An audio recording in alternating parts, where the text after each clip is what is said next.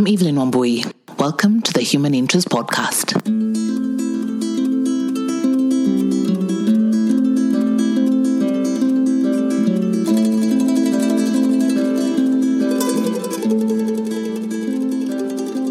Some people are just born to tell stories. They have a way with words that just ropes you in, picks you up, and takes you on a journey with them. Their virginity before the age of 16, estimates by the National AIDS Control Council indicate that more than 435,000... I can honestly say that Anne Mawathe is one of those storytellers. Dandora, the name has a musical ring to it, and many of her sons have sung her praises. But the music has stopped. It has been replaced by sighs and cries of pain. For Dandora, which is on the fringes of Nairobi, is also an ugly place. It bears the dump site where city trash is discarded. It appears the human scum has been dumped in Dandora as well, in the form of teenage offenders whose rites of passage include violating innocent, defenseless girls. Anne is your go-getter journalist. Those journalists whose main drive is to tell stories at whatever cost. As both a local and international reporter, she has traveled across Kenya, across Africa and beyond, and returned with beautiful stories told in her stellar English, authority, and notable passion. This is her in 2011. Joining us now, Anne Mawathe is a reporter for the BBC African service, and she's in Kenya, just returning from the Somalian border. Anne, can you tell us what you saw there in some of the camps and along the border? Yes, along the border we saw lots of Somalis who were crossing from the Somali side, crossing on to Kenya, hoping that this is the place where they are going to get relief. They are going to get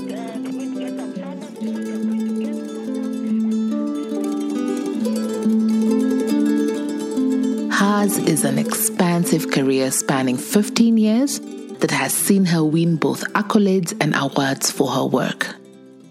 Who is Anne as a person? Anne is a feisty woman who is honest, both in her praise and criticism, and who will most likely finish her statement with, "Hini town." It is how it is. But most of all, Anne is reliable. She will show up, she will encourage and support you, and on the days you're slacking, she will tell you, "Where mama? I need you to get a grip on things." She is also, and I tell her this often, one of the strongest women I know.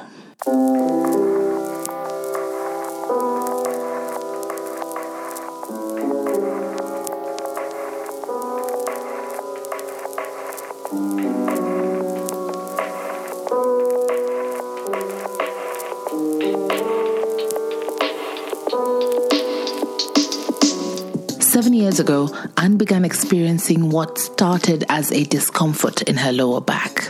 It started like a small swelling, and I started to tell my husband I wanted him to rub my lower back, which he would do, because I kept thinking maybe it's a muscle, twist or something. Eventually, she went to hospital and after a few tests was told to begin therapy. And I went for these therapy sessions, and the pain just got worse.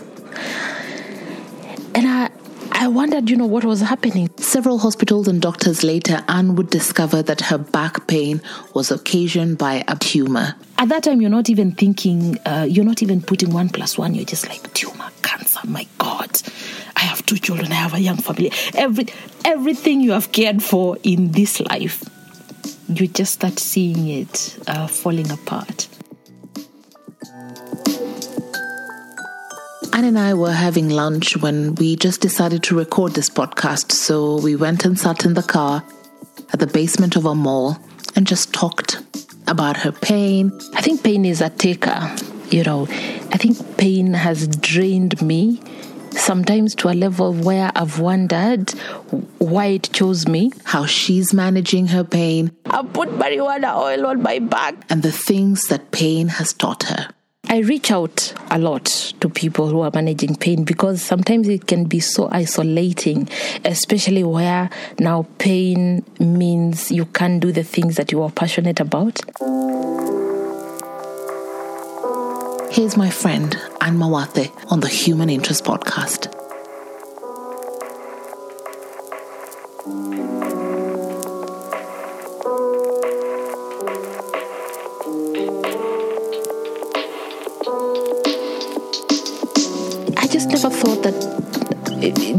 this pain was anything to do with a tumor. I just didn't think about it. It was one of those things that you have and you try to manage the best way you know how because you don't think it's serious. And we massaged. Oh my God, did we massage this tumor? Oh Lord. Now looking back, it's even laughable that we thought we were going to massage it away. But eventually I went to hospital. And you see where we are at Yaya Center, the parking lot. I went to Meridian upstairs, and by then I was working for Citizen TV, and I explained to them what had been happening, and they said, okay, I needed to do an X-ray, which I did, and they recommended that I do some therapy sessions, and I went for these therapy sessions, and the pain just got worse, and I wondered, what was happening. So I ended up, going from hospital to hospital. So by the time I was being told that I had a tumor, and even the manner in which I was told that it was a tumor, it was just so abrupt, like, here is the information, deal with it. And that time I had gone to the Aga Khan hospital, and the doctor mentioned what I had, and he just blatantly threw it out there for me to handle. I think I went into shock. First of all, the way he delivered the news, he just told me, I have looked at your MRI and I can see there's a tumor, and I just panicked. I didn't even have the presence of mind to ask what tumor. And maybe that was not the time because he wouldn't have known, because he had said that I needed to be admitted as quickly as possible so that they can do a biopsy and check, what was in the tumor. And at that time, you're not even thinking, you're not even putting 1 + 1. You're just like, tumor, cancer, my God. I have 2 children, I have a young family.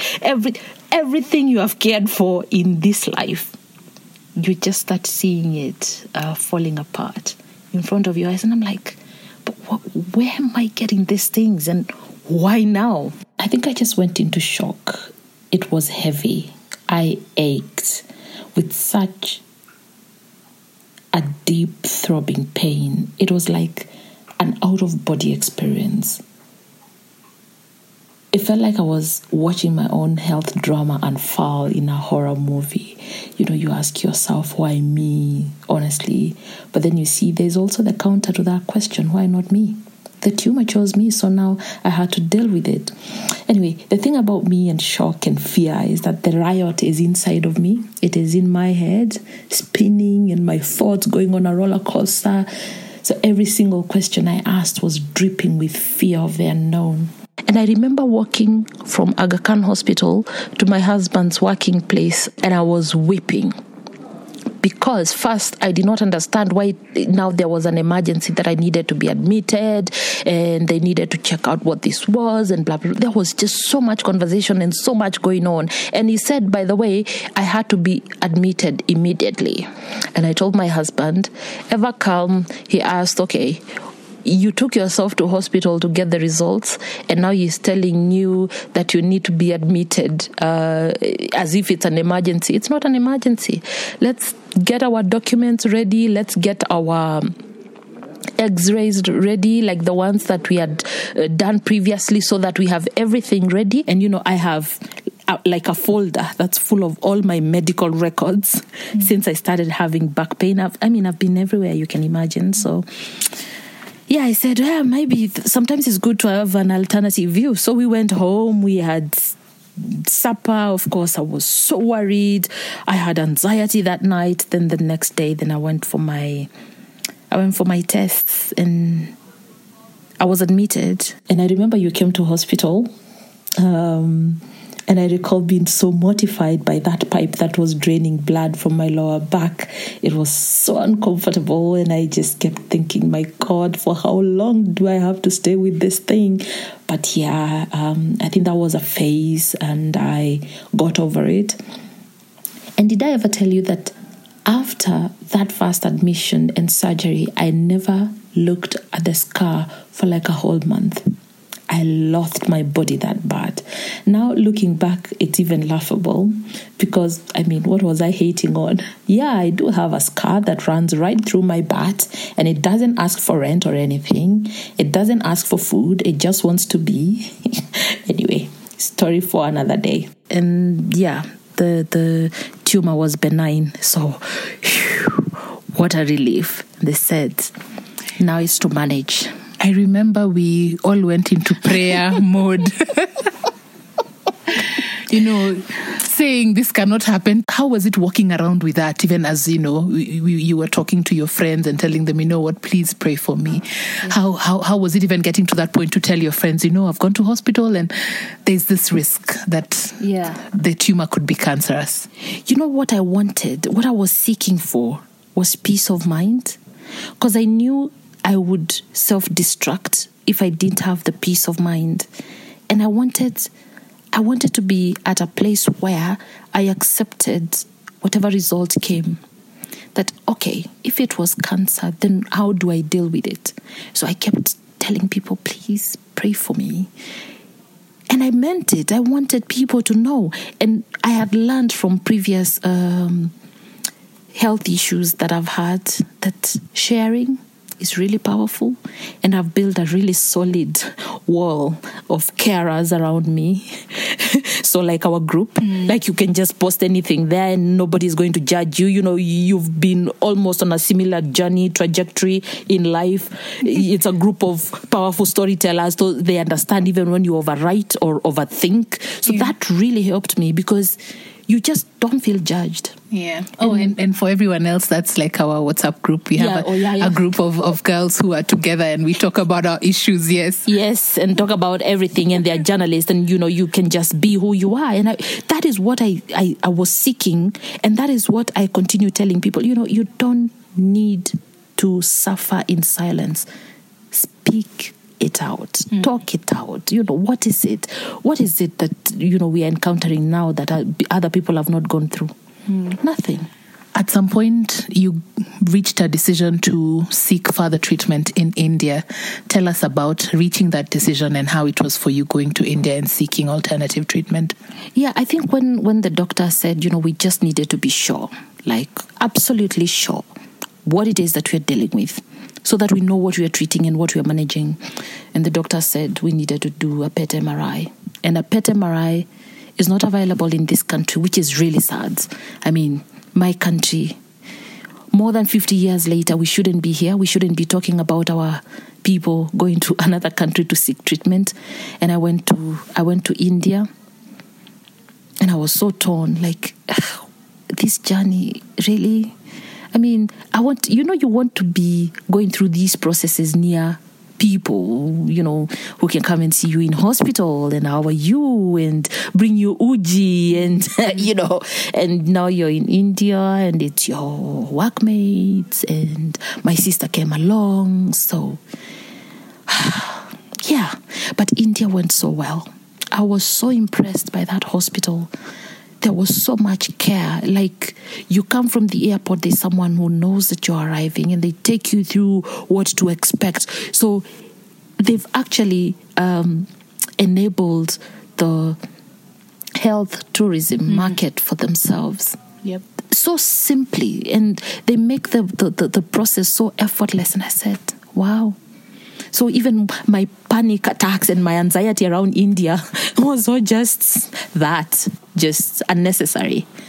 And so, yeah, I went there and it was all good. Then I returned home with my PET MRI, and yes, it was a benign tumor.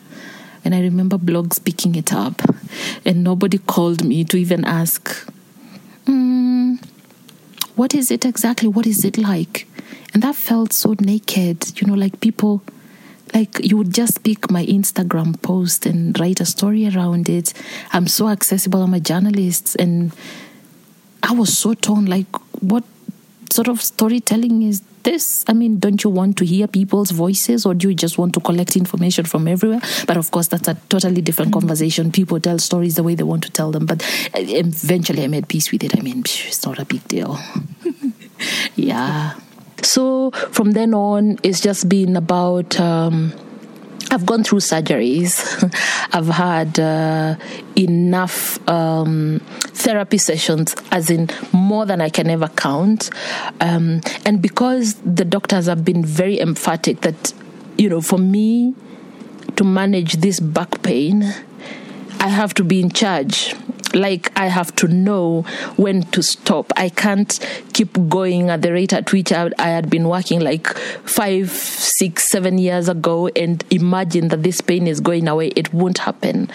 So that has been the most difficult, managing that and having a balance. And in between, in 2017, I just decided, maybe I need a break. And my husband had gotten a teaching opportunity at Amherst College, and I said, maybe this is the time to take a break. And initially I had thought of resigning. And my then boss asked, but why? Because it's about your health. Take a sabbatical and see how that goes. If it goes well and you want to return to work, then that's fine. But you can't just walk away.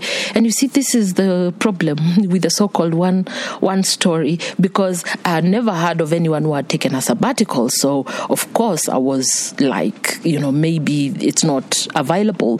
In fact, it did not even occur to me until she mentioned it. And I took a sabbatical and I went to Amherst, and I'm thankful that I took that chance, because I've always worked. I've always had a job. I've always had money. So here was Anne Mawathe questioning her being. Like, what am I without my job? What am I without telling stories? What am I, a housewife? Was I going to become a housewife now? As in trading my microphone, my notebook, my pens, my laptops for a housewife? And I thought about it. I battled it. My God, did I battle this thought? And then finally I decided, at the end of the day, I need the break. And I took it. And I went to the US. And yes, I became a housewife and just focused on my family and myself. And my body was grateful. As in, you could tell, by the time I was done, I had a spring in my walk. I had more confidence than ever. I felt like, I was reborn. There was a rebirth of Anne Mawathe. And I returned raring to go. Like, I was ready to be this journalist, But I think then I lost it again, when you get back to work, and trying to get that balance again is very difficult. And now that's where I'm at. Now I'm in so much pain. You've just bought me painkillers, and sometimes I have so much intense pain. I just don't know how to describe it. The way you've seen drilling being done, like a stone, somebody drilling on a stone. That's how it feels like. It's this grinding pain. And then sometimes it comes in spasms. It will come and then let go, and you're like, but what was that about? Really, what was that about? But I have so many things that I try to do and see if I feel better. Some days are good. Some days are really not good at all. But here I am, trying my best, trying to be the best that I can be. But one thing that I know for sure, and I like to share with people, is that every woman deserves a break. And it's something that I've been practicing even before I went to the US, that I would take breaks. My children even know when some days I'll just lock myself in the room and rest. Like, I don't care. Even if you knock that door, I'll just not open for you. I just tell them. And they respect that now. And I even go out with myself, I just take myself for a nice cup of coffee, sit down, reflect. And it's been helpful. Sometimes I think you need also to keep reminding yourself of who you are and what you aspire to be, for you to be alive. Because, journalism can also take so much of you. You're just there for other people, and emotionally it's turbulent. This day you've covered this. The other day it is this. The other day it's this meeting that is so emotionally charged. So you just need, a downtime. And those moments have helped me. And of course, sharing my story, I never cease to take the moment when I know I can influence or I can impact on someone's life, especially when it comes to pain management and giving yourself a break. I now know and I understand that I need time for myself, and I need to respect this body. It just doesn't give. It also needs to take and replenish. And it's useful for me. And these days I read a lot about self-care, how to best care for my mind as well. Because I've gone through depression as well, and it can take so much of you, especially when you don't know what it is that you're dealing with. When you know, then you know how to take care of yourself better. Yeah. Oh, and I've done yoga. Did I tell you about yoga? I want to ask you about the 5 things you have done to manage the pain, apart from, of course, taking the sabbatical and yes, now the yoga. What other things have you done to manage the pain? Okay. So talking is therapeutic, and so is writing. Yoga is God-sent. And I hope you remember that you introduced me to yoga. And and you said... And I'm glad it worked. Yeah. And you said, just go to YouTube. So the first days I was like, oh my God, what witchcraft is this? Why am I stretching on my own? And so I tried the first days, it was just there. Then now when I went to the US, yoga became like the daily routine, including the other therapy sessions that I would do. I took yoga, and I took it so seriously. By the time I returned to Kenya, I was not on any painkillers. I was only doing my yoga and my therapy sessions, nothing else. And at some point, I didn't even require to go to hospital for therapy. No, I would just do my yoga practices and perhaps go for a swim, and I was fine. My back was fine. So that was very helpful. I think everyone should be introduced to yoga. I just never know how to do it. And of course, I write a lot. Sometimes I write for myself. Sometimes I write and share. I reach out a lot to people who are managing pain, because sometimes it can be so isolating, especially where now pain means you can't do the things that you are passionate about, because then you begin to question, so what's my worth? Why am I here in the first place?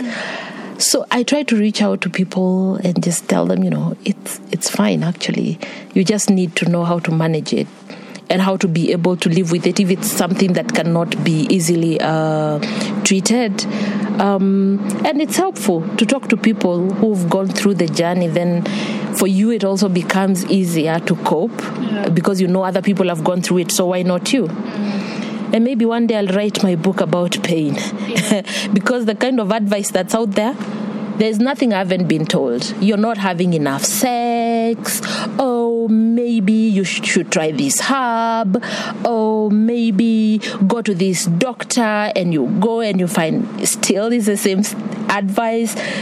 There are so many quack doctors out there, it's even laughable. But yeah, I try my best, I think. Yeah. Now, where you are, meanwhile, we are in a basement, and there's this generator. What are the lessons that you've come out from all these experiences and exposing yourself to all these options? What are some of the lessons that you have learned that you're using going forward? Yeah. Respect your body. It gives so much of itself to you. Respect it. Take good care of it. Jobs are good, but jobs don't define you or what you become. You should be able to have time for yourself. If you're not having time for yourself or creating it, then there's a problem. Be open to discussion. The first time when I had a back problem, and when I felt now it was coming in the way of work and what I was doing, I was not so sure how it would be taken at the workplace. So I would keep quiet, but I was in pain. But you see what my boss did when I shared my story, and she said, it's possible for you to work a flexible work schedule.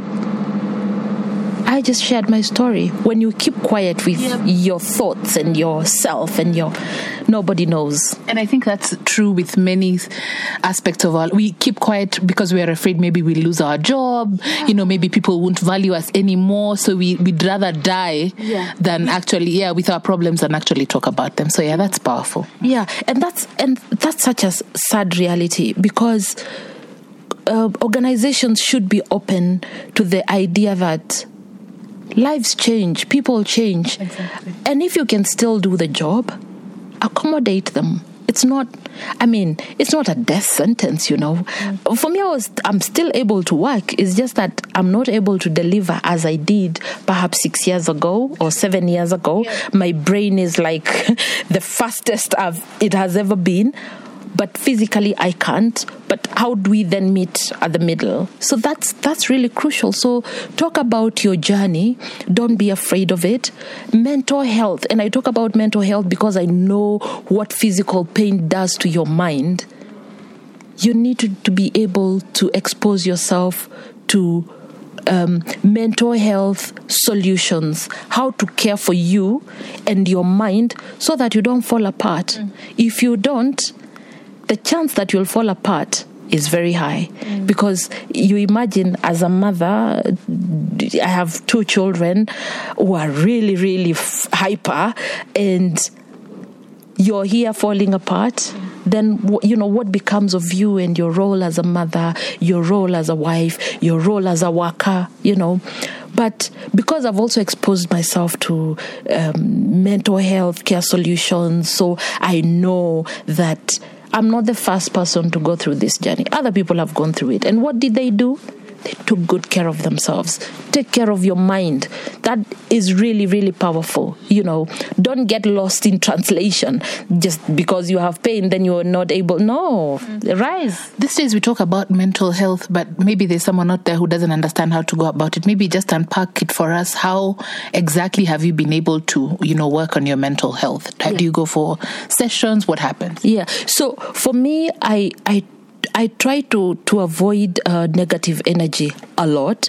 I do exercise because it helps me cope with the stress and the pressures that come with not just my physical pain, but also my health. It just helps my health a really, really big deal. I do a lot of reading as well. I make sure I have good sleep. Good sleep is very good for your mental health as well. I listen a lot to therapeutic music. It helps me sleep better.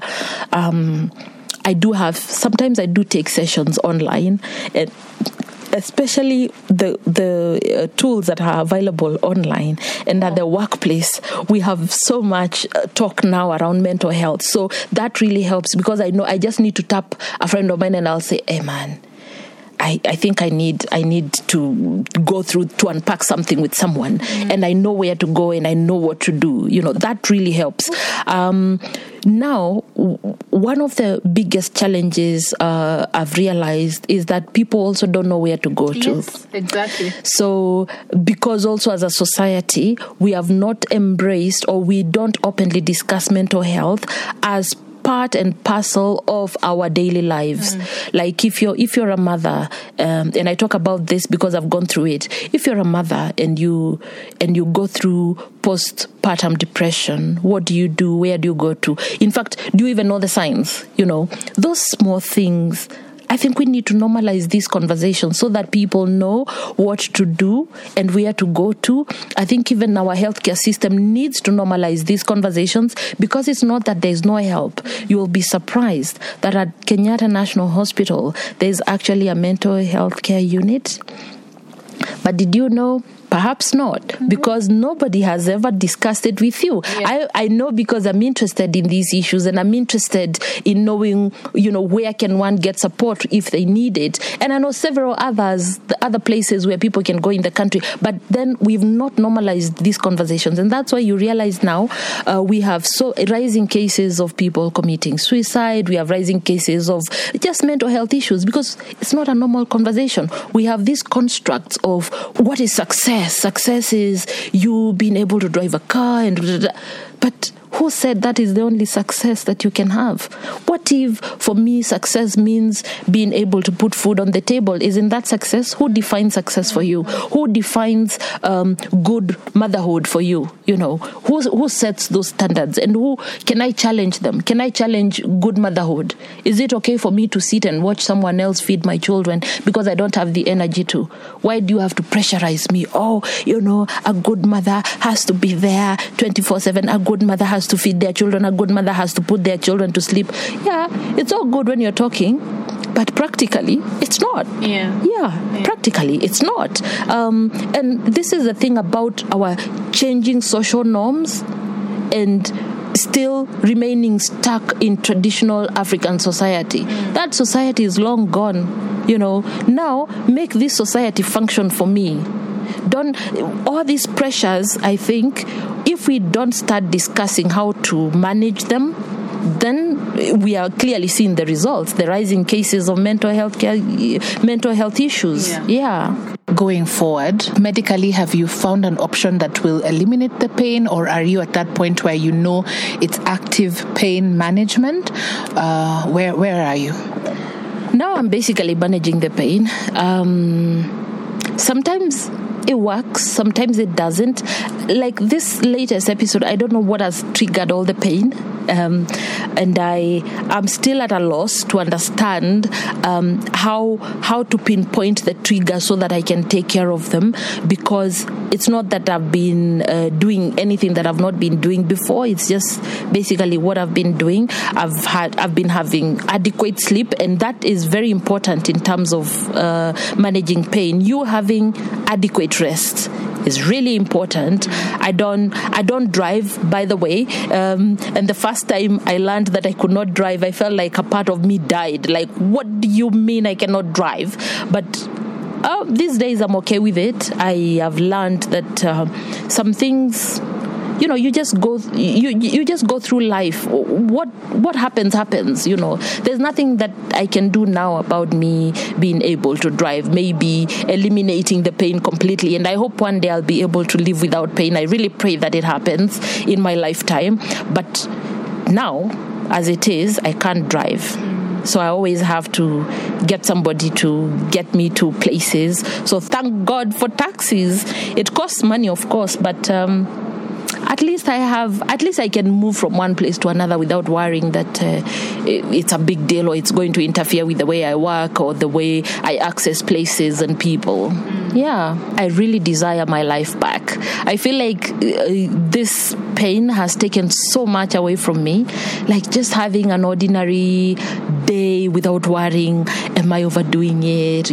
I was a go-getter. Like my journalistic career, I thrived because I was healthy. Now there's so much that I can't do.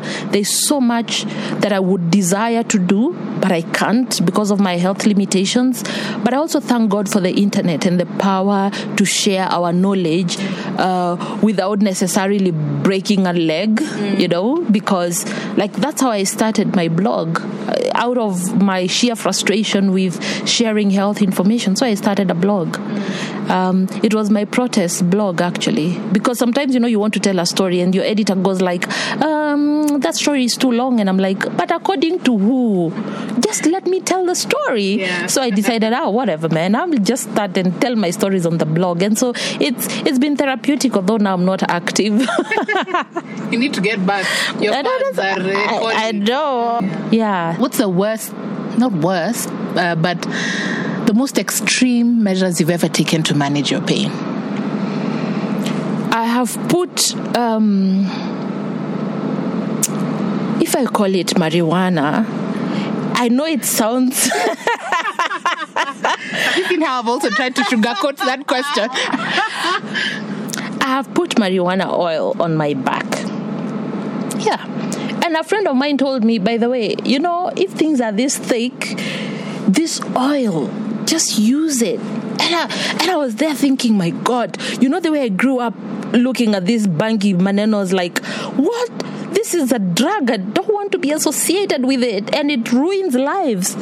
But man, here was me thinking, I need to save my own ass, man. because, there was a time I could hardly walk. And so I've put, yeah. And how was it? I think it felt better. It did feel better. But you see, you're managing these things alongside all other things. So I'm doing my yoga, I'm putting marijuana. Let me tell you, when you have pain, you will try anything. Even if somebody now told me, climb Mount Kilimanjaro, you will be fine. My God, you will see how I'll climb that mountain. I don't care how long it takes. Even if it takes the whole 12 months, I'll go up that mountain. Yeah. So just do you. It's frustrating, but it's also reward. The lessons are very rewarding. Yeah. Like, who would have thought I would have taken a sabbatical? Like, who would have thought I would be jobless? My husband still doesn't believe that story, that I actually agreed, because he kept thinking, my God, I hope you won't frustrate me, because he knows how restless I am. Yeah. But I was actually calm. I went through the phases. I knew the things that I had to adjust, and there were minimal adjustments. Like, I just stopped going to doing coffees every other time and doing my nails and my hair and, and I just minimized spending on things that are unnecessary. And I thrived. I actually thank God for that. Would you say that you found another part of yourself because of this pain? Maybe a part you wouldn't have tapped into otherwise? Yes, I have. You see, my obsession and my attachment to work, for the longest time I thought work defined who I am as a woman. You have your own money. And of course, there are all these stories that we tell ourselves as women about you working and you being able to bring something to the table. All those stories are true and they're okay. But what if there's also another side of that story? And because I had this pain, then I was propelled to take the sabbatical. And then I was jobless and I realized, no, you won't die. You'll be fine. So there's gratification in you being able to take care of yourself and your family. Like, I would wake up and we have breakfast with the family. We would have dinners with the family. We had so much fun. Even without all my salary, without all the money, we still had so much fun together. And I was healthier mentally, physically. I was much, much healthier. So I found peace in knowing that work doesn't define me. Yeah, and that there is another depth of you that you will never realize you have, a reserve of energy that you will never realize you have until you're put in such a situation. I didn't realize it until I got here, that you will thrive. There is nothing that's going to happen to you. You just have to compromise a few things here and there and you will be fine. Yeah. And I thrived, really. Yeah. Where next for Anne Mawathe now? I'm the Africa Health Editor for the BBC, which is really a good position for anyone who wanted to tell powerful stories in the continent that you're born and bred. It's such a big deal for me. But the thing with back pain also is that you can hardly conceal it. When I was not strapped with back support and pain patches, then my walking was problematic, and that is why I like to say that my pain is loud. It is the kind that wants to announce to everyone that, hey, look at me, I am here. It keeps forgetting it is residing in my body, and I do not like show-offs. But yes, it did announce its presence, and I had to start talking about it and letting people know that I was in a crisis. And I am actually glad I did. I think now people understand me better. Some days are good, some days are bad. It is now normal for me to stand in a meeting because I just cannot go on sitting for too long. I have a standing desk, both at home and at work, and that is fine with me.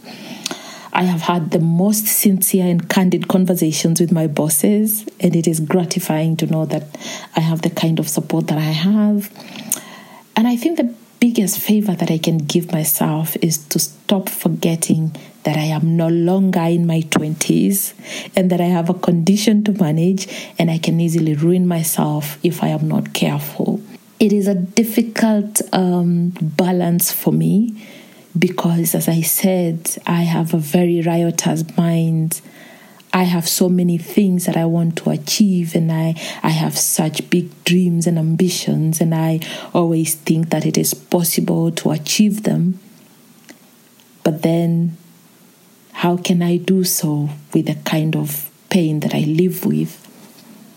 So striking that balance is what I need to achieve, and it's what I am still working on. And I think I'm getting there. These days I give myself a break. I am kinder, I am gentler to myself. I have missed very important occasions because of my back and beat myself over that. But now I am slowly making peace with the fact that I will not always be in a position to be available for the things and the people that I care for. About giving yourself or accepting who you are. When you read self-help books and listen to self-help talk, it all sounds very achievable, very possible. But when it comes to the reality of it, that is a big challenge.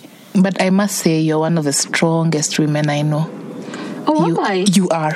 How is that? Your positivity through it all, and you're smiling. Mawathe, you're here telling me the way you're in pain, and you're smiling and you're laughing. And I think if for nothing, people will draw a lot of strength from this story, because I have been with you through a lot of and seeing the strength that you continue to carry, and saying, okay, today I've come from a procedure, tomorrow I'm going to the office, and I'm there saying, please Mawathe, don't go to the office. Like this strength, I hope a lot more people draw from it and know that, even if you're going through pain, it's not the end of everything. You just draw the positives that you can from it and you trudge on. That's true. And it's going to be okay. Yeah, thank you. Yeah, I'm sure it's going to be okay. The thing about being strong, I always tell myself, what's the worst that can happen to you? And really, when you find that I have taken a day to say I'm going to rest, things are really, really bad, because I also draw strength in being around, in being in an environment that is familiar. And that is why when I got the go-ahead to be able to work and still manage this, for me, it was like the best thing that could happen to anyone who is going through this kind of journey, because it meant I could tell stories and I could still manage my pain privately. I never wanted a situation where my pain became a public affair, where I need so much support, because I really hate pity parties. They exhaust me. So you've just been able to go to work and going through the phases. It makes me feel like I'm part and parcel of a community. And really, I know people think, if you're sick, you just stay at home. But it's not as easy as people make it sound, because at home, what really are you doing? And given where I've come from, I tell stories. So you're telling me to stay at home and tell these stories to a gas cooker, or who am I going to be telling these stories? I want to be in the environment that has shaped my voice. That is where I want to be. So if this environment can be accommodating, minus the pity parties, then that's awesome. And I get a lot of that, because in all the places I've worked, by the way, you'll have ordinary lunches with people, and really the pity parties are very minimal. They will come from people who don't know you. Like, sometimes I'm very overwhelmed and I can hardly walk, so people are like, oh yeah, no. It makes me like, no, I don't want that. Yeah. I just want, let's go, let's move, we can do this. And because, people go through worse situations, but I just want to be in a position where I can deliver what I can and still manage my own pain. Yeah. If I can get that, then what else can I ask for? Yeah. It's a balance. Yeah. Bless you. Bless you.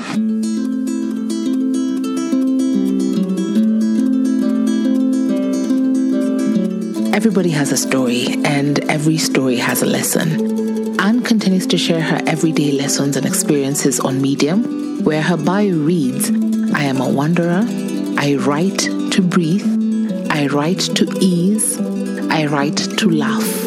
I stumbled on Medium and it looks like I'm staying. Her wit is also spread across her socials, so you can follow her on Facebook, Twitter, and Instagram and see life through her wandering eye. Thank you for listening. Subscribe to the Human Interest Podcast, like and review if your app has the option of reviewing. But most importantly today, I ask you to share. Share this podcast. Share it on your socials, share it with a friend, share it with a family member, a WhatsApp group. You never know. Someone out there may just need this dose of inspiration to get through their own kind of pain. Until next week, don't define people by their circumstances, but by their intention.